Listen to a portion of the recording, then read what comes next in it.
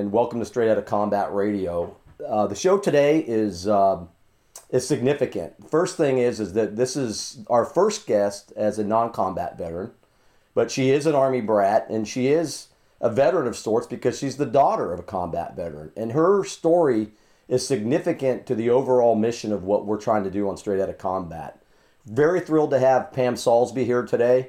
And let me tell you about this lady very briefly, and then we really want to hear her story. So she's an experienced journalist, and we'll get into that. She is an author, a word architect. She's very skilled and crafty at that. She's a communication strategist, a digital storyteller, a dynamic speaker. And I know she's an engaging interview. I have talked to her offline a few times. And a music artist, which is really, really cool. Right now, she is a multimedia relations specialist for the Department of Homeland Security, Federal Emergency Management Agency in the D.C. area. Thrilled to death to have her. She's an author with Tactical 16 as well, and the good things they're doing out there in Colorado. But Pam, good morning and welcome. John, thank you so much for having me and letting me share a little bit of my life and my story.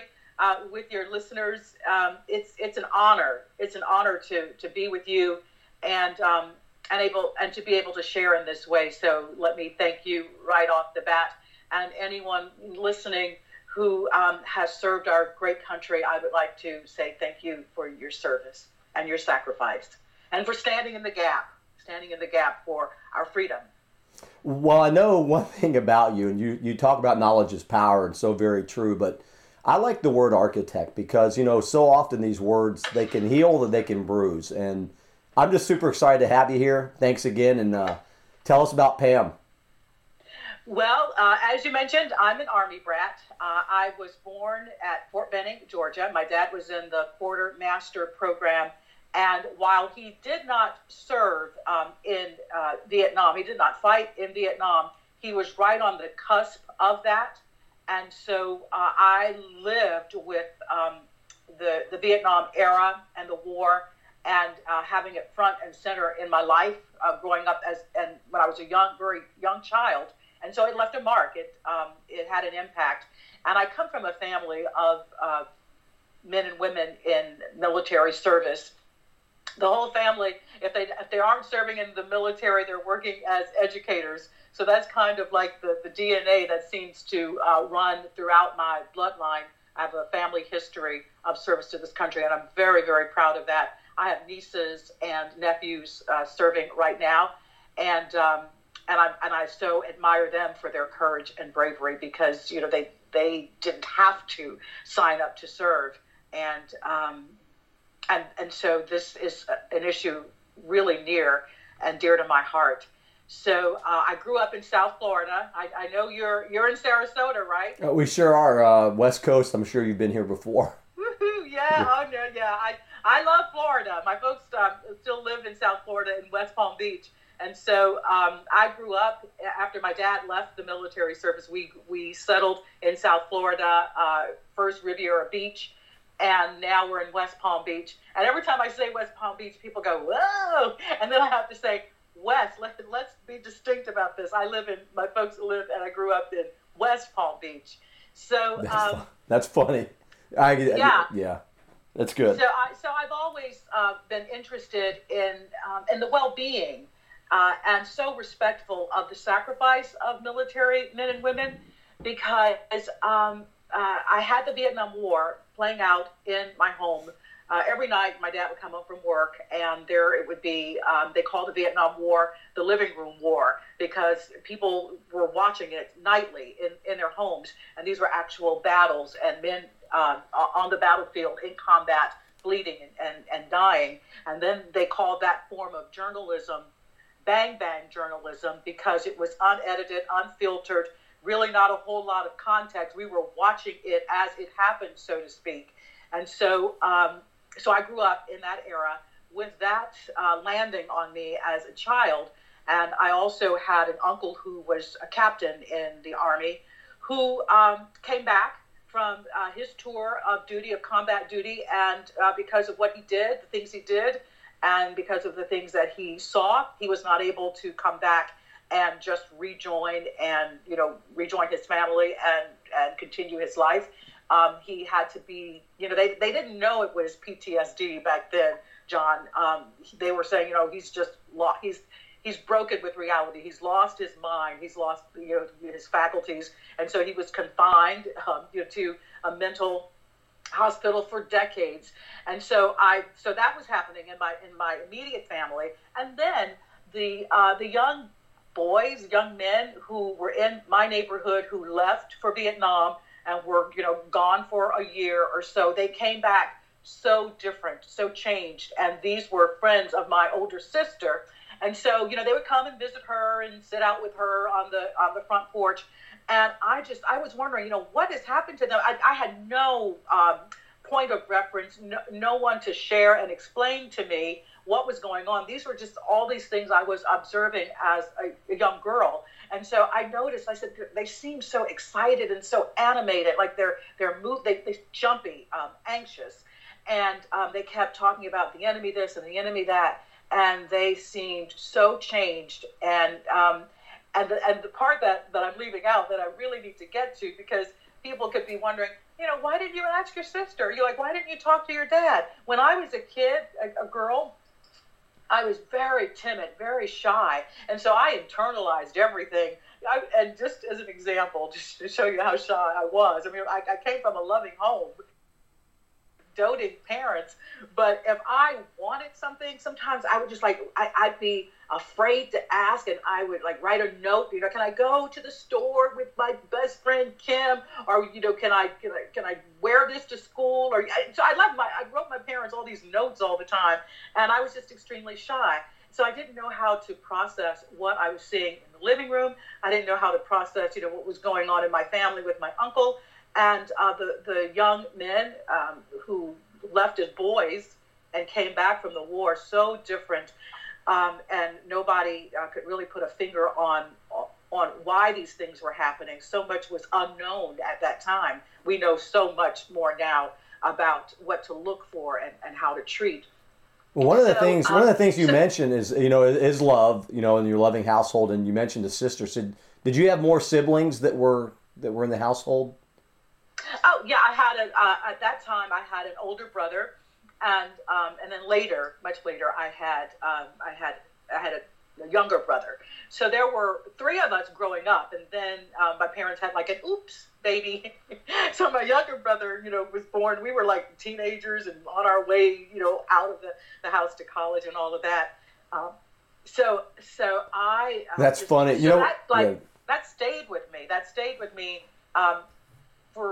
It's still there, but I know so much more, obviously, than I knew then. But that left a mark. And so the question became, in time, what do you do with that? You care so much. I'm an empath, so I feel things. And when I feel things deeply.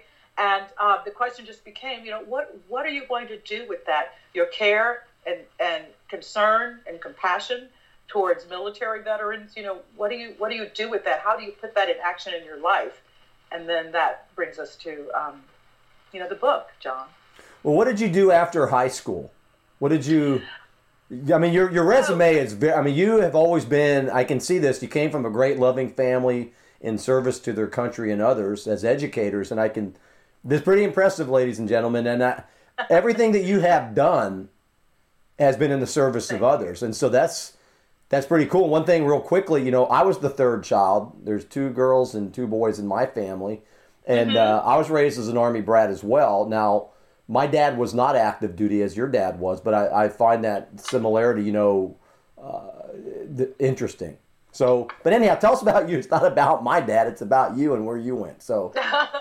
Oh no! This is a two-way conversation. It takes 2 of us to make this thing happen. So. So I wanted to be in education.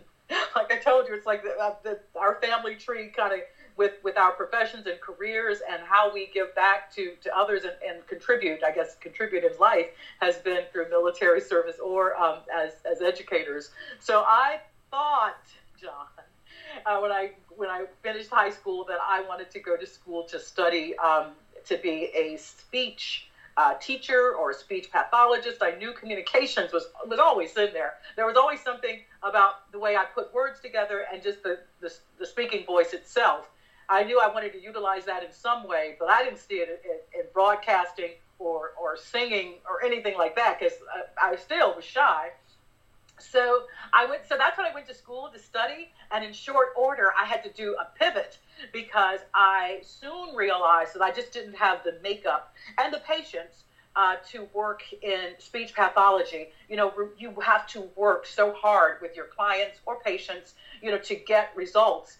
And, just the smallest thing, like someone who couldn't speak and all of a sudden they say one word. I mean, it's huge, but you have to work so hard and so long and be so dedicated to your client or patient to get to that point. And, everybody can't do everything, and everybody's not wired and created, to do certain things. People who work in hospitals as nurses, who work in burn centers, who, they're or nursing, it takes a special person to answer to that kind of calling. But when I was in school, and I said, what the heck am I going to do now? Because I thought I was going to be a teacher.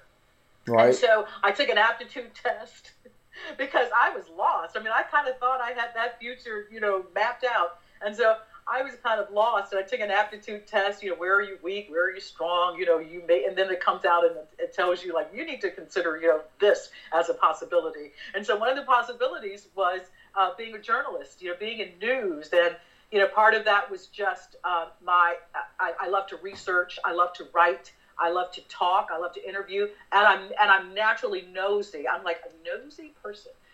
But maybe there's there's a good part to that. It's inquisitive. Yeah, it's good to be curious. Yes. So don't ever lose that, by the way. Don't ever lose that. and once I got on that track, John, it's like I never got off of it, because I found out, this is the thing that you are supposed to be up to in the world. Just trying to find the truth, trying to find the facts, and holding people accountable, holding feet to the fire, holding people accountable, and then just, being someone who tries to make sense of all the madness that's going on in the world. So that was a really good fit for my skill set, and then I just worked, up and down the state of Florida, around the country, as a news journalist, and so that has been my career. Well, let me say something right there. Hold it 1 second. And you're not just a news journalist. Now, you've actually been awarded.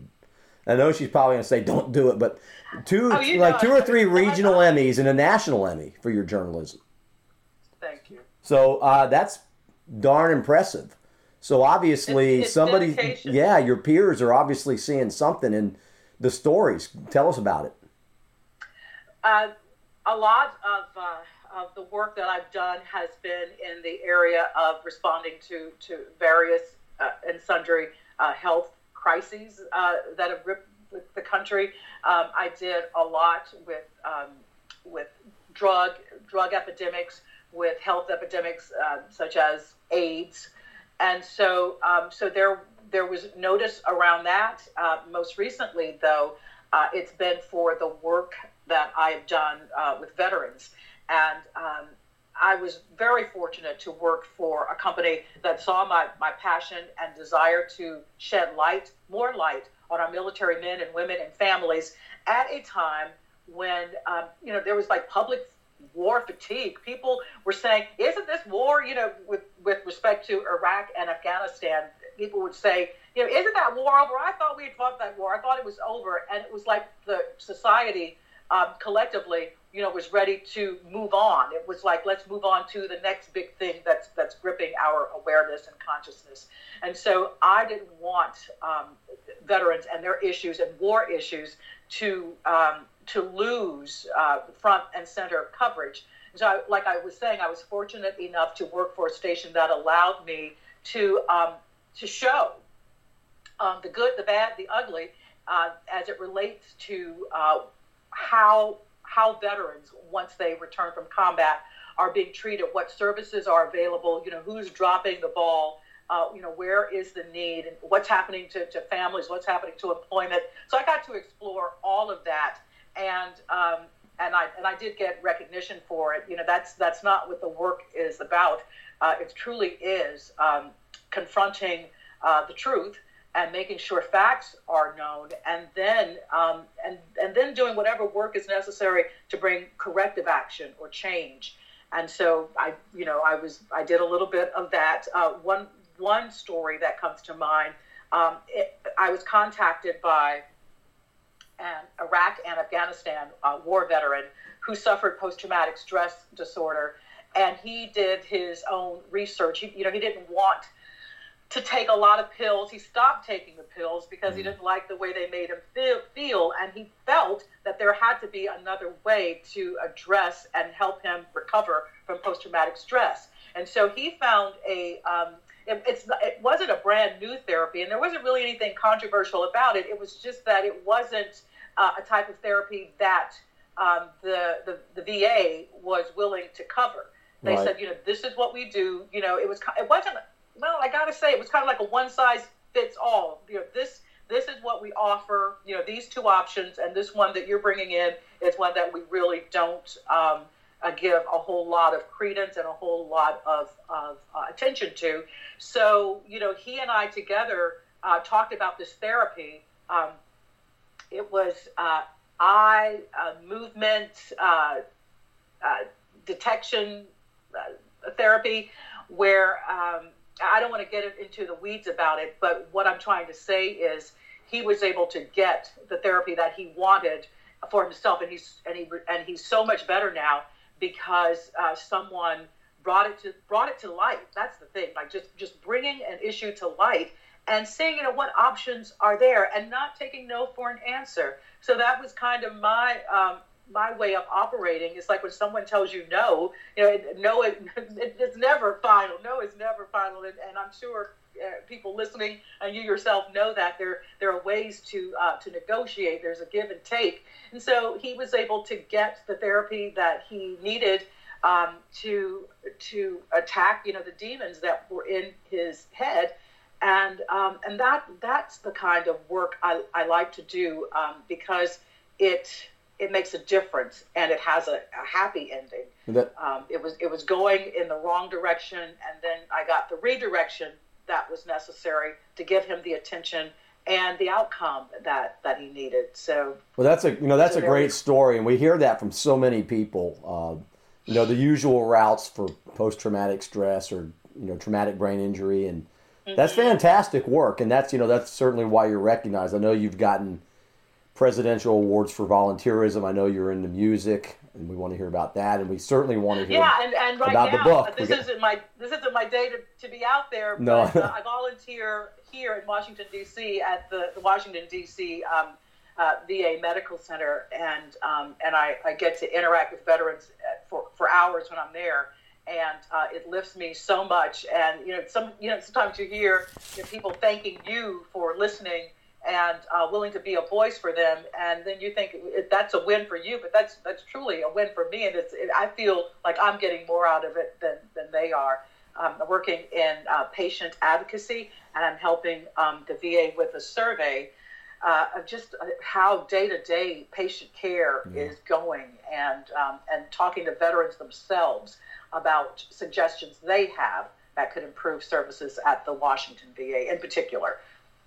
That's awesome work. And and I know that you can do it not just with the visits, but you can do it with music, you can do it with these alternative modalities for healing and books. And what you and I came together because of your book, but now that I had no idea that you were even involved in music, because it's so powerful. And I'm excited to hear about your music, and then I want to talk about the book and tell us about the albums. I mean, that's pretty cool. Okay. Well, I did too, and the first one was just I'm kind of like a jazz blues kind of performer, and so the first one was just me picking out like some of my favorite standards and recording them, and it was just something that I wanted to do for fun, to address a strong what do you call it? A strong desire to share a talent with the public. And then the second one has far more depth than that, because it was a compilation, if you will, CD, an album of songs that I selected. Some were I wrote a song. I had other artists contribute, and so there was new music, and there were also some songs that were powerful and impactful for me. So I just put them together. Just one is hip hop, one is jazzy, one's kind of soulful. So it was a mix of songs, but they were all recorded as a tribute to pay honor to the troops. And so that was the mentality going in. And every time I would go to the recording studio, I would bring a picture, just a picture of veterans, either hanging out somewhere or actually in the combat arena, to just keep me focused and motivated on who the music was for. And it was just a wonderful project to produce. And a portion of the proceeds from the music project goes to the Fisher House. I was in North Carolina when I did this, and so the Fort Bragg, which is in Fayetteville, yep. In North Carolina, so a portion of the proceeds from the album went to them. And tell us what's the title? Tell us about the title. The title of your sorry? second album. Yeah, tell us the title of your second album. The title of the CD is called "Holding It Down," and the lead song from that, "Holding It Down," was dedicated to the spouses who are at home holding things down while their loved one is in the trenches, in the midst of fighting and trying to stay alive and doing everything they can so that what's going on over there doesn't happen over here. So it was a song of tribute and respect to the spouses who have to sort of act as mom and dad and do all of the things that the spouse has to serve as both parents, if you will. Wow. And then and giving them credit for doing it so well. When they're trying to just juggle and keep it all together. So the name of so that was the lead song, and that was the title of the CD, the album. It's called "Holding It Down."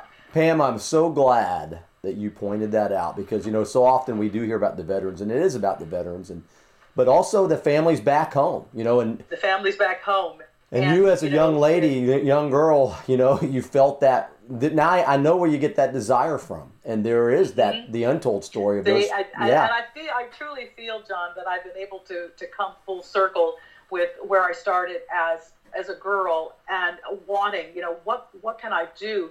I was hurting, and I was hurting because I felt bad for the guys who came home and they were impacted in a negative way from their war experience. And I was too little and too young to know how to process that.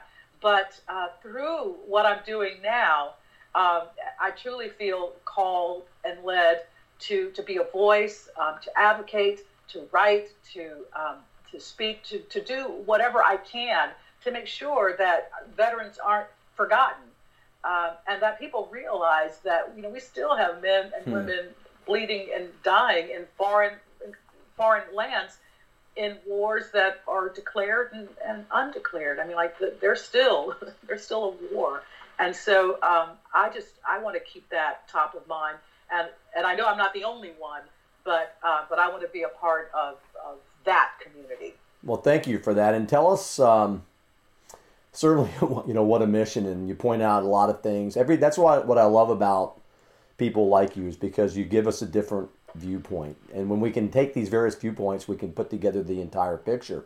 Tell us about Ashley. Is Ashley you? No. I'm wondering.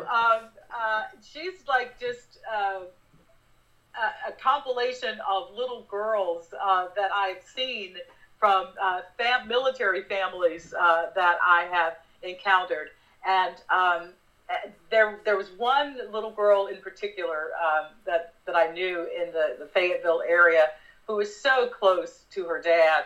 And, you know, she's kind of like a tomboy. She's not a girly girl. You know, she's very talkative. She's very playful. She's smart. She's sassy. And she wants to be, I mean, she admires her dad so much, you know, loves him and wants to be like him. She likes to wear, you know, boots. There's nothing girly girl about the Ashley in Ashley's High Five for Daddy. And so, of course, you know, it's about a homecoming and then what happens after that. So she's not me, but she's a compilation of little girls who have a lot of spunk, who I have seen over the years in dealing and meeting so many wonderful military families. So many. That's awesome. And how do the listeners get a hold of your book? The book is available on Amazon. And again, it's Ashley's High Five for Daddy. It's a picture book, and the target is for children 4 to 6 years old. And it's also available on my website, John, and it's PamSaulsby.com. SAUL. And fairly soon, I know Tactical 16 is building a wonderful new website, and for all of the authors under that tent, I believe that our books will be available for sale there. But for right now, it's Amazon, and it's my personal website, John. And Saulsby is SAULSBY. SBY. Right. Yep. Well, that's great. You know, and there's a couple of things, though. We're not done here yet. You got me going now. I'm thinking a lot. Tell us, and I know you've been around a lot of combat veterans. The work that you do is so vital to the mission. And what do you want the non-military communities to know about combat veterans? Is there some wisdom that you can give to us? Well, I want them to know that these are men and women who are willing to put their lives on the line. I believe that they need to be recognized as extraordinary and courageous. And yes, the label hero fits them because, you know, when they sign up, they know that that's a possibility. It may never happen. Some may never see combat. But when they sign up, they're saying, I am willing to give my life for this country. I'm willing to stand in the gap to protect all of this country, our country, United States of America, from all the evils and the violence and the terror that could come this way. They're willing to stand in the gap for us. So I want people to just really recognize them for who they are and continue to give them the respect that they deserve. And I want people to know that, yes, it begins with saying thank you for your service. But, you know, I would like people to be mindful who don't have exposure to combat veterans or the military experience to think of maybe once you've gotten that, you know, done, it's a thought, it's a wish to a veteran, then think about what you could do as a citizen to act to support them. And it could be, you know, I don't know, it could be participating in a fundraiser, it could be a 5K, it could be volunteering. So I think you could follow that up with some kind of action, and it doesn't have to be a big thing. Sometimes, you know, people have big names, big celebrity, big money, and so they're able to do big things out in the world. But even those of us who don't have a lot, there's still something you can do in terms of action. So it's recognition for what they did and what they were willing to do for our freedom, number one. And I would like that to be recognized. And then for people to think, what else can I do? How can I follow up this wish and this thank you that I give to military men and women and their families? Because, you know, when one serves, they all serve. Don't you agree, John? The children serve, the spouse serves. So absolutely. And gosh, you know what? Your passion and your heart is infectious, and you know you can feel it right, and rightfully so, because the mission that you're on, I can think of no higher honor but to pay respects to our people, our men and women in uniform. That's what I'm about. Yeah, I mean it's pretty obvious, Pam, and thank you for that. And you know, and you do, you know, you go around the corridors of the veterans hospitals, and you've been down to Fort Bragg, and you've been around wounded veterans, and Yes. boys and girls, like you call them, the young men and women that are coming back, and what would be your advice to them? My advice to them would be, if you are hurting and you need help, to not be afraid to ask for help, because that is your right, and it's something that you deserve. I would say, you served us, so let us serve you in ways that you need to be whole and to come back to the normalcy of the American way of life.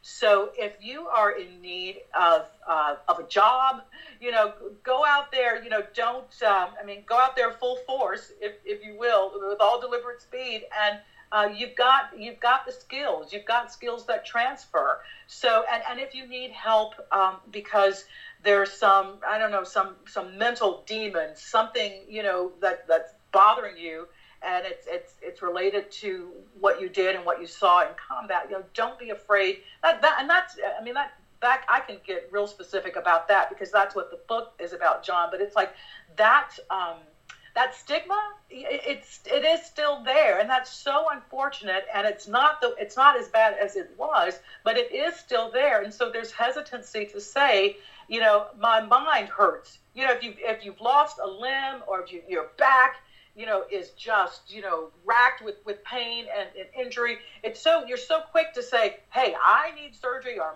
my back, or help me, with these prosthetics. But then when it deals with your mind, all of a sudden the rules are different. The things that you can talk about are different, and that is wrong. So I would say, don't let a stigma stop you, because you are, you're retarding your own development, and because you can get better. So it would be, for those coming back, ask for what you need, because there are people, there are agencies with resources to help you get back to where you were. Some great wisdom there, and and again, you point out another thing that is so very important. It's not weak to reach out, and I love the way you say, let us help you, because there are people out there that want to help. Oh gosh, yes, yeah. And I see that for a short time at the VA. I was volunteering in the mental health unit, and I saw men and women come in who checked themselves in because they knew, that they needed help. And I thought that was bold and that was courageous, to know that you needed help. And rather than wait for something to explode, something big to build up and burst, they would put themselves into programs that could build them back up. That's awesome. And I was gratified to see that happen. And it's I got to tell you, it's so rewarding to have you here today, because it's a reinforcement. Sometimes we don't think about, or we might say, the work that we do maybe gets overlooked, but people like you, Pam Soulsby, are on the front lines and true leaders in your communities and in the nation, for that fact. And to be able to take your own life experience and to give it back to the community, to the country, is a service so badly needed. And I'll tell you, I'm honored to have you here. And I read your resume, but it's nothing like talking to you in person. And how do people? You're so kind. Well, and I mean it. I mean that, Pam. And how do people get a hold of you? Because you're definitely somebody that needs to be gotten a hold of. So I really wish, because I would like to hear from people. I want Ashley's High Five for Daddy to be the first of a series of books about children and their experiences in a military family. Although I do have to say, there are people who are buying the book who don't have military experience. They see this as just a father-daughter love story with a very very complex message in it as well. But it's just a love story. But I would love to hear from people who maybe have some ideas for what the next book might be. I have some ideas too, but I would be interested to hear from people who have actual experienced things in their families that they think other military families would like to know more about and explore. I mean, I can do the writing and the research and get my illustrator back in business, but I'd like story ideas, and so they could email me actually, John, at pamsaulsby@gmail.com. Or on the website, there's a place to leave messages as well. Well, thank you for that. And Ken, it's understated. I'm very honored to have you here, Pam. And, obviously the work that you're doing means a lot to our hearts here at Straight Outta Combat. And to our listeners, and our mission is to try to diminish the stereotype, the negative stereotype so often we hear about combat veterans. And the work that you're doing is so valuable. If people want to get the book, they can go to Amazon, Ashley's High Five for Daddy, or go to pamsaulsby.com, Tactical 16 in a little while here. And then also the album, Holding It Down. How do they get that album? It's on iTunes. Well, and awesome pointing it out. There you have it, Army brat, Pam Saulsby, true blue American with her heart in the right place, helping veterans and veteran families across America. Just really humbled to have you here, and I look forward to our next meeting, our next talk, and stay tuned for Straight Outta Combat Radio.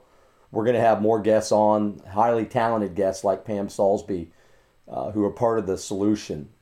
Thank you very much, Pam, for being here. God bless. John, thank you. God bless you, and God bless all of your listeners, and God bless America.